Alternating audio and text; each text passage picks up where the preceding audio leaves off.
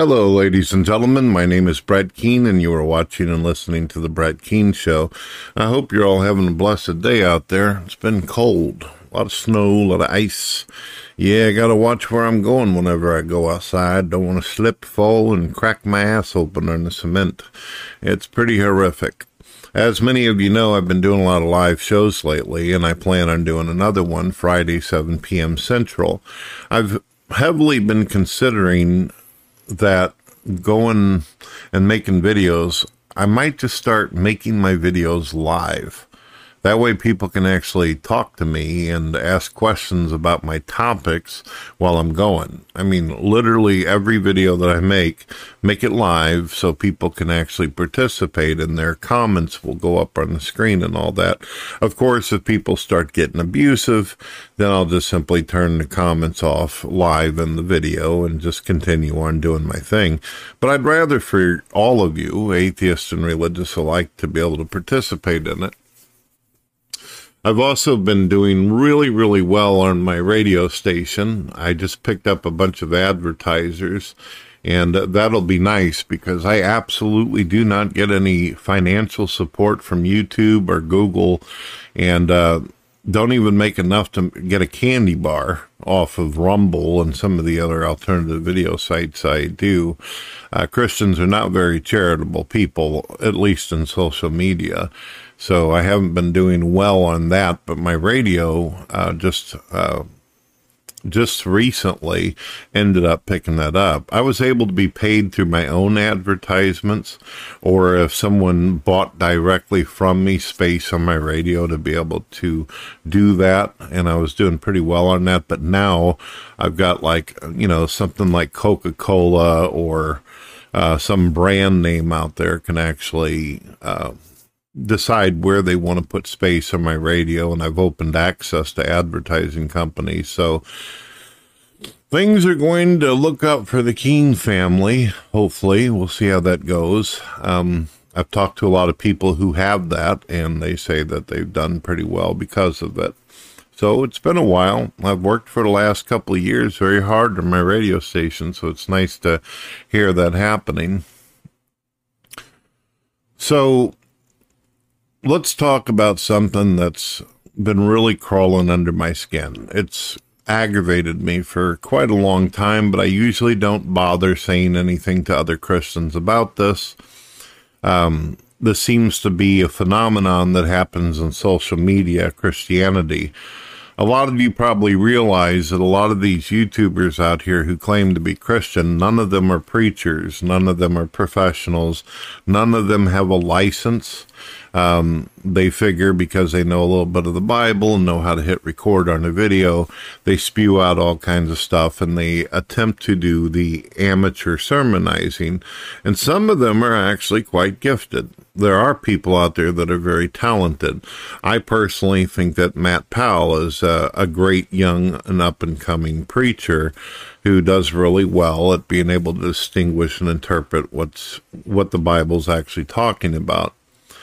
Unfortunately, there are some Christians out there that don't realize that just simply regurgitating Bible verses or repeating some stuff that they read off a website isn't the same as what preachers actually do. A preacher is supposed to be like a shepherd where he tends to his flock. And when I say tend to their flock, it means that you don't just sit there and preach and run your mouth on Sunday and that's it. If you have congregation or you have followers, you're supposed to be there for them. You're supposed to have an open ear and an open heart, listen to their problems, listen to their issues, be there. The Catholics, they have confession booths where people can come in and talk about how they're struggling or how they feel like they've been challenged. Whether you agree with that system of thinking or not, it offers people the ability to get things off of their chest. It offers people somewhere they can go where they find wisdom and they can sit in an office or a wooden box and actually talk to the priest or whatever they call the father and all that, and get it all out there. And then, of course, they're told that they're forgiven to keep on trying and do the best they can. And some people need that. sometimes the flock doesn't just need to have the Bible slammed on them over and over and over. Sometimes people need a friend. Sometimes people don't have family and they're looking for a community where they can connect. I think that that's one of the strongest things about Christianity. I think it's one of the big reasons why Christianity lasted for as long as it did. Nowadays, Christians don't really hang out with each other, especially in social media, unless they think that the other person's going to get them views or help them in some kind of way in getting somewhere on the internet. They don't do it because they think that it'll be a more effective deal. I have found countless times in a lot of these Christian live rooms and all that a lot of these people just like to talk forever and ever and ever and never really give the other members, don't even consider that there are other people in the room who want to have a conversation. I've literally seen atheists come in rooms and have to wait for over an hour before they even get to speak on the mic. Although atheists annoy me, I know that they're also human, and I know that some of them actually do want to find the truth. Not all of them are just there to argue and debate or try to humiliate you and embarrass you. There's a lot of them out there like that, but there's some of them that really want to have those conversations. Why this? Why that? Why did God do this? Or why should I get saved? Or what does it even mean to be saved? A lot of Christians, especially the amateurs out there on social media, they think that whenever they're talking, they don't realize that they're speaking a completely different language than people who are on the outside of Christianity. By telling a total stranger that unless you have Jesus Christ in your life, you're absolute garbage. You deserve to burn in hell. You deserve your soul to be destroyed. Well, the fact is that a lot of atheists, they don't even know what the hell you're talking about whenever you say their soul. That's like saying, if you don't go along with what I'm talking about, the lint on your toe is going to vaporize. They have no clue what the hell a soul is or a spirit. Surely they've probably heard of spirits and souls in their favorite horror flick or a movie or something, but they don't really know what that means and why that's of importance or special.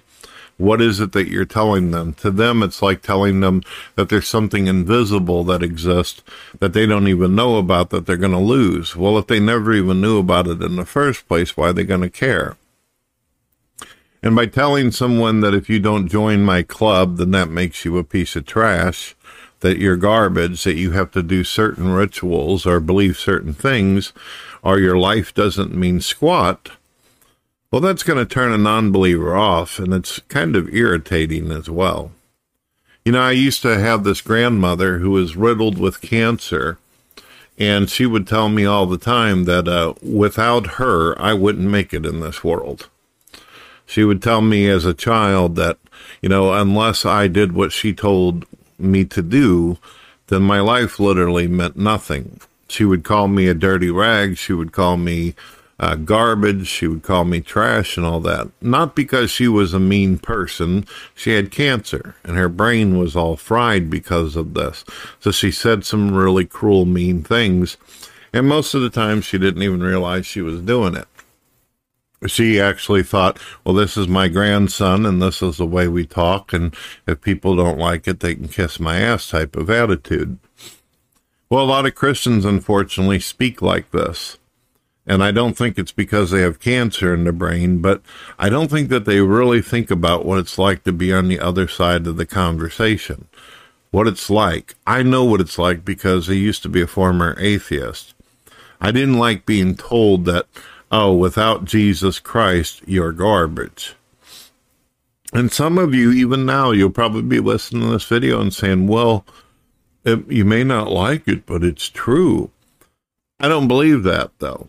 I believe that when God was creating humans, I believe that he perceived us as being something special, as his children, all right?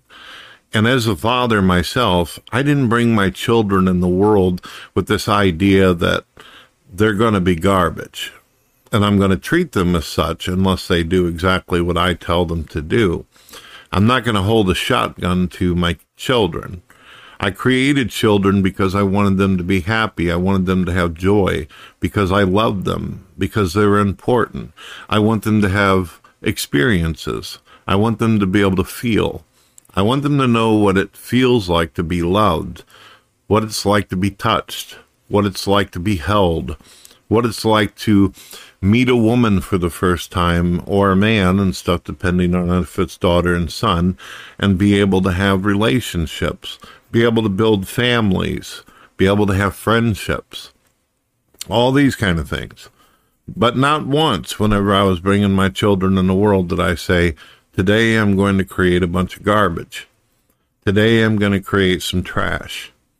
And the only way this trash doesn't get burned, the only way this trash doesn't get destroyed, is if they accept every tenet that I ever say and live like that.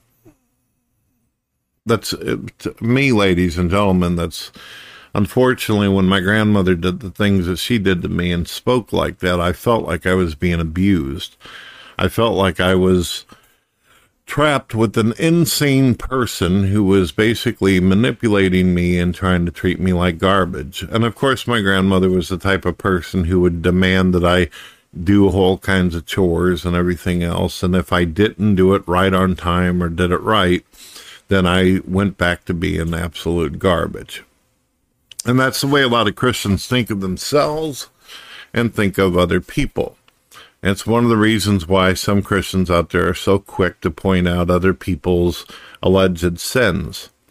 I had a guy recently who he heard me cussing in one of my shows. And he confronts me and he says, Brett, he goes, why do you gotta say the F word and why do you gotta say this and that for?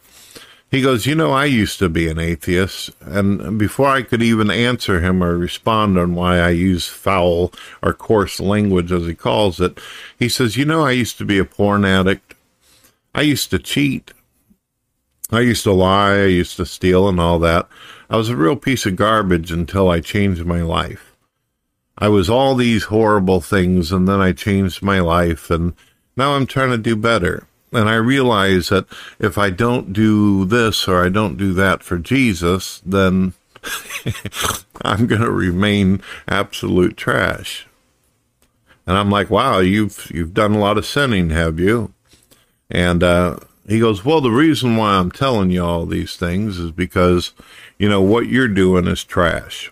He basically projected all this nonsense of his own life and his own behaviors onto me.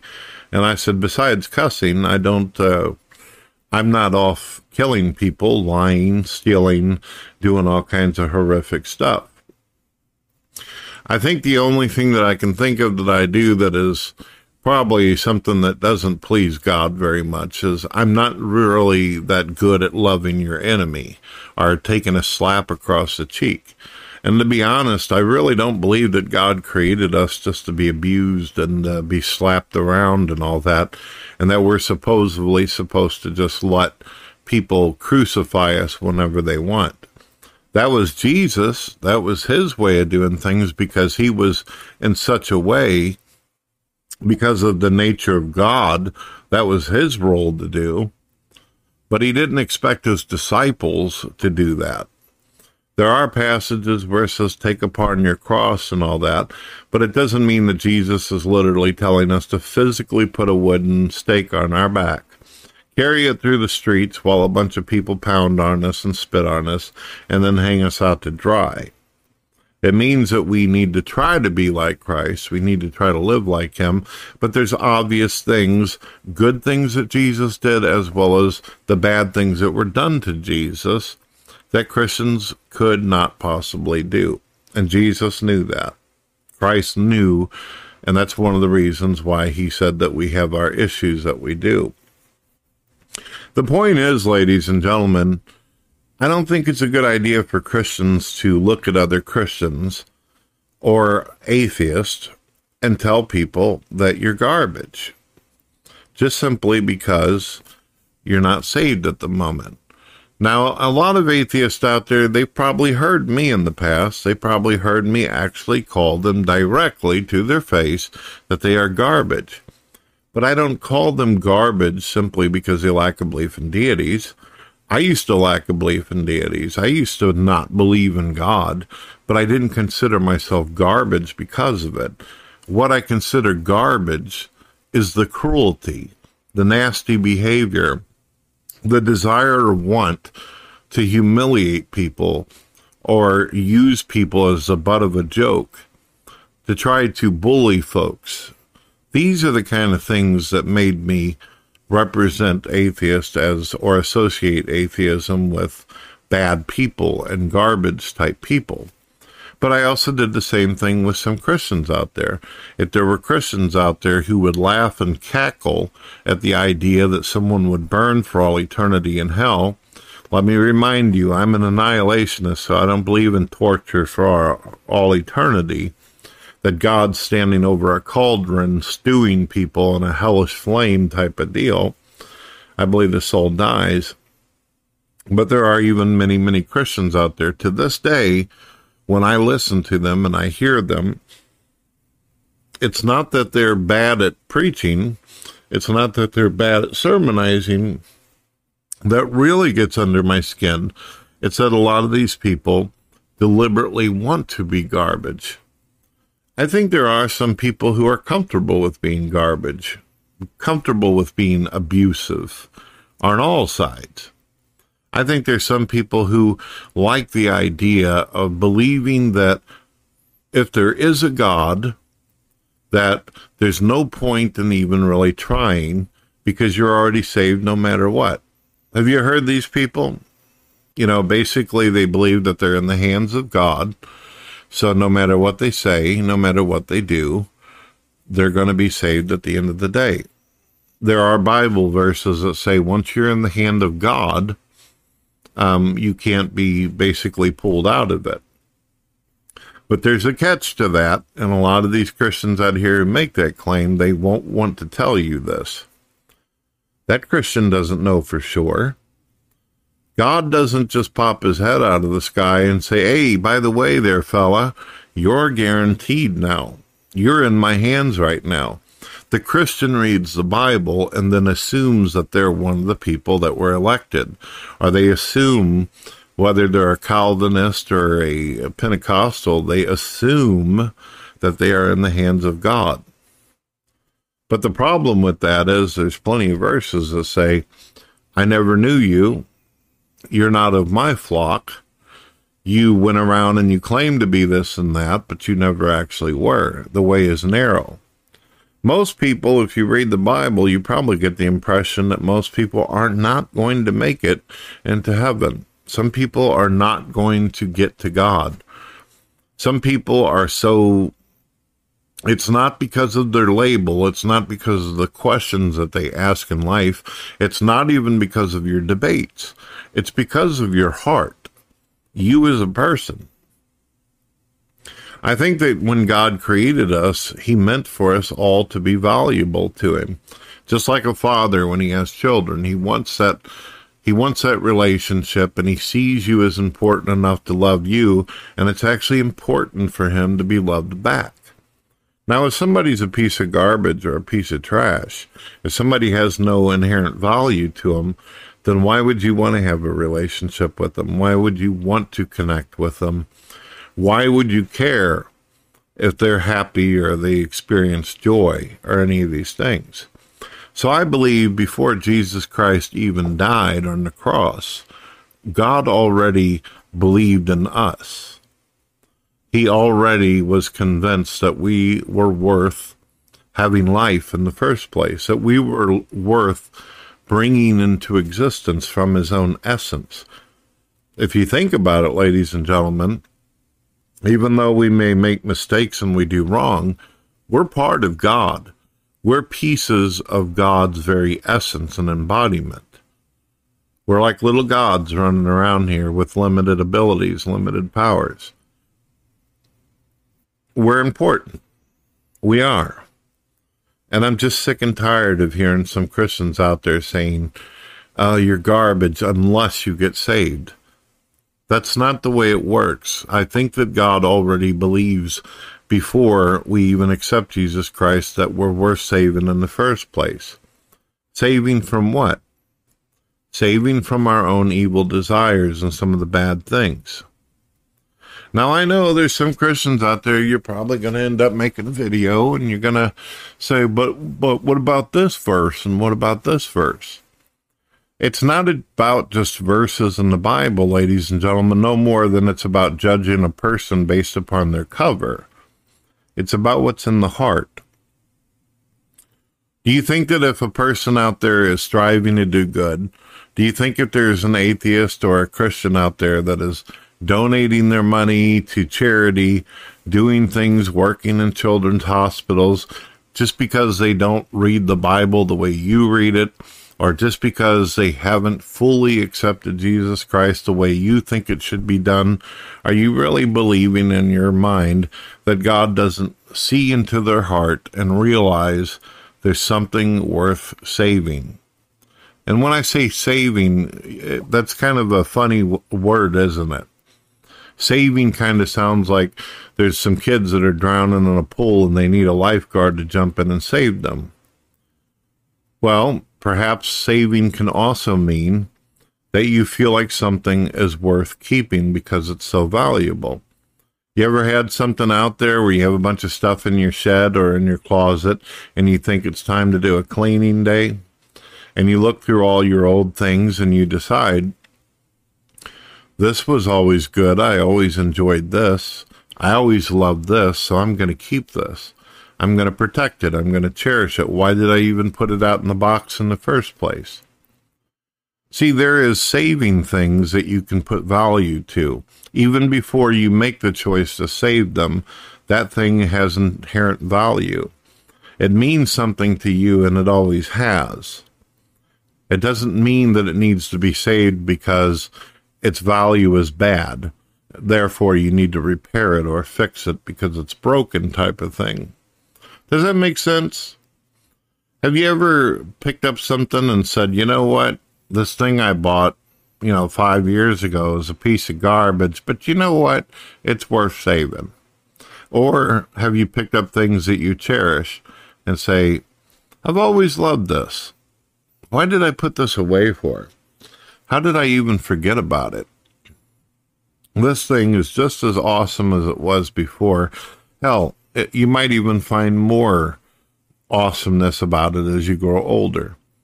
Has that ever happened to any of you where you get older and you realize that you cherish things and people more than you did before? You ever looked at something when you were a kid and went, that's terrible, that's boring, that sucks, I don't want that in my life.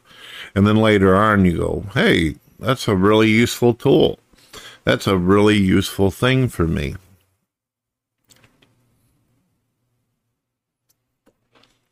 I think that whenever, I know none of you are going to listen to me because a lot of you are narcissistic, just as narcissistic and egotistical as some of the atheists I've dealt with. You're probably not going to listen and you're not going to change your ways. But I think that in the future, when we're talking to non-believers, we should probably not start off with you're garbage and you need to be saved. We need to talk to them as though they are the valued person that was left in the box, or at least they feel that way. We need to talk to them about, I'm sure that you've had some difficulties in your life and you've been through some challenges, but God made you for a reason, and God does love you. Not say God only loves you after you got yourself saved or you become like us. Because that sounds hateful as hell, doesn't it? Until you get saved, you're nothing. You're not even worth the breath that you have. That's abusive and that's manipulative. It's what I would call a fear tactic. And it's probably one of the reasons why some atheists run around like chickens with their head cut off, saying that if you talk to your own kids like that, then that's abuse. There can be, the way you talk to certain people can be considered abuse. It's one of the reasons why some people out there are trying to associate preaching with hate speech. You got people out there like Mr. Steven Anderson who says things like, if you're this way, or you have this trait or this behavior or habit, then you're not allowed into my church. Well, that's not really the way Jesus was he? Jesus used to hang out with the sinners and break bread with them. He would sit with them and spend time with them and talk to them. In the end, ladies and gentlemen, it wasn't the sinners who were Jesus' problem. It was the religion and the government of that time that would eventually crucify Jesus Christ, the Son of Man, the Son of God. So it's something to think about. I get so tired of it. I'm not even an atheist. I believe in God. And I've actually had some Christians confront me like that and say, Brad, if you don't get saved properly, or you don't walk this certain way or do this certain thing, you're screwed. And unfortunately, the Bible for some is very confusing, because some of these people actually believe that their abusive behaviors and their words are beneficial or good, that they're supposed to. The Bible says you're to correct your brother and sister, but some of these Christians do not consider you their brothers or sisters, and they don't do it because they're trying to help you or because they're trying to correct you. They're not looking to spend time with you like a family or a brother and sister would. They just want to tell you that you're doing something wrong. And some people do that not because they're trying to help you, but because they're trying to validate their own sins. Do you know how many times I've ran into Christians who have been drinkers, alcoholics, drug addicts, Christians who will sit there and smoke weed and watch an atheist act like an orangutan on the internet? Do you know how many times I've actually had a Christian come up to me in social media or in one of my chat rooms and actually bring up some drama that happened between me and a non-believer? What the hell are they watching that for? Why aren't they off, trying to save souls? Why are they busy getting themselves involved in some trash talking between a religious person and a non-believer? I don't know. Their answers have always been because I'm entertained, because I just wanted to see what would happen. Not once did any of these people come to me and say, I consider you a brother in Christ, and it's possible that you're under a lot of stress, you're under a lot of pressure, and maybe it might be upsetting for you to have to go through these type of things. I've never once had a Christian say that to me. Say, Brett, the way these people treat you, the way these people talk to you, hey man, do you need a friend? Do you need a brother? Do you need an ear? Do you need somebody to talk to? No, it's not like that. But the moral of the story, ladies and gentlemen, is if you talk to people like garbage, if you treat people like garbage, then pretty much they're going to act like garbage towards you. One of the most well-known things in psychology is if you abuse children, if you tell your children that they're worthless, if you tell them that they're pieces of shit, and you tell them that they have no use, unfortunately, children will sooner or later be convinced that about themselves. Is it no wonder why when someone leaves Christianity, why it is whenever someone goes from Christianity to atheism, why in the first year or two they have that honeymoon period where they feel like they're relieved, like they left a prison, like they're no longer in some kind of mind cage? It's because they were a part of a church and they were around people who made them feel like absolute shit.